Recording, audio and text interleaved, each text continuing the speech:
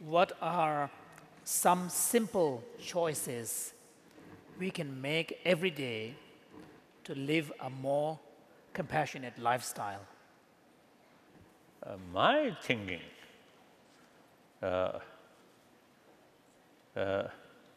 some training naturally, first more easier way, then go like that.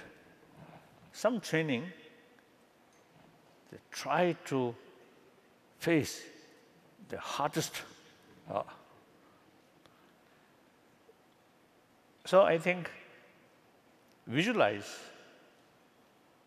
your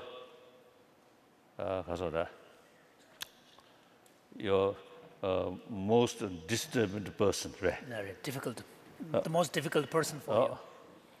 Visualize that. Then let anger. Then investigate why I develop this anger.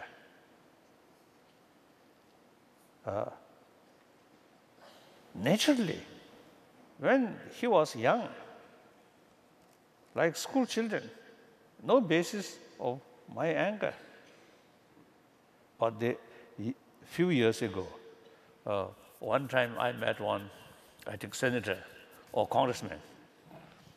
He told me his young boy, I think boy, asked him, the Saddam Hussein, when he was young, I think he also received maximum sort of affection from his mother.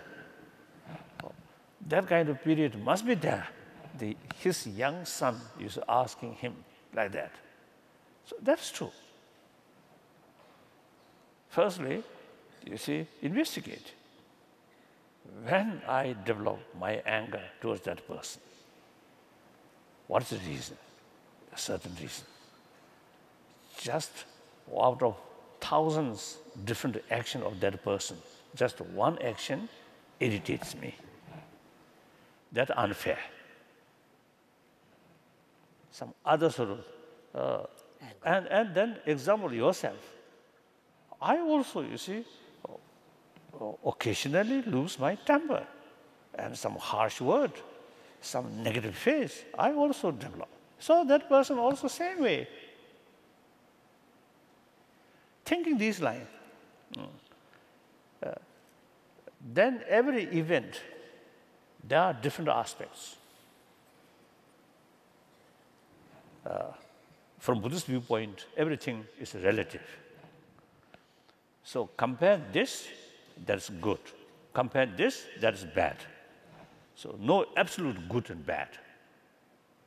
Thinking these lines, then intensity of your anger, some way, It feels as if it has no basis. It's been revealed, its kind of emptiness. So I think that's one way.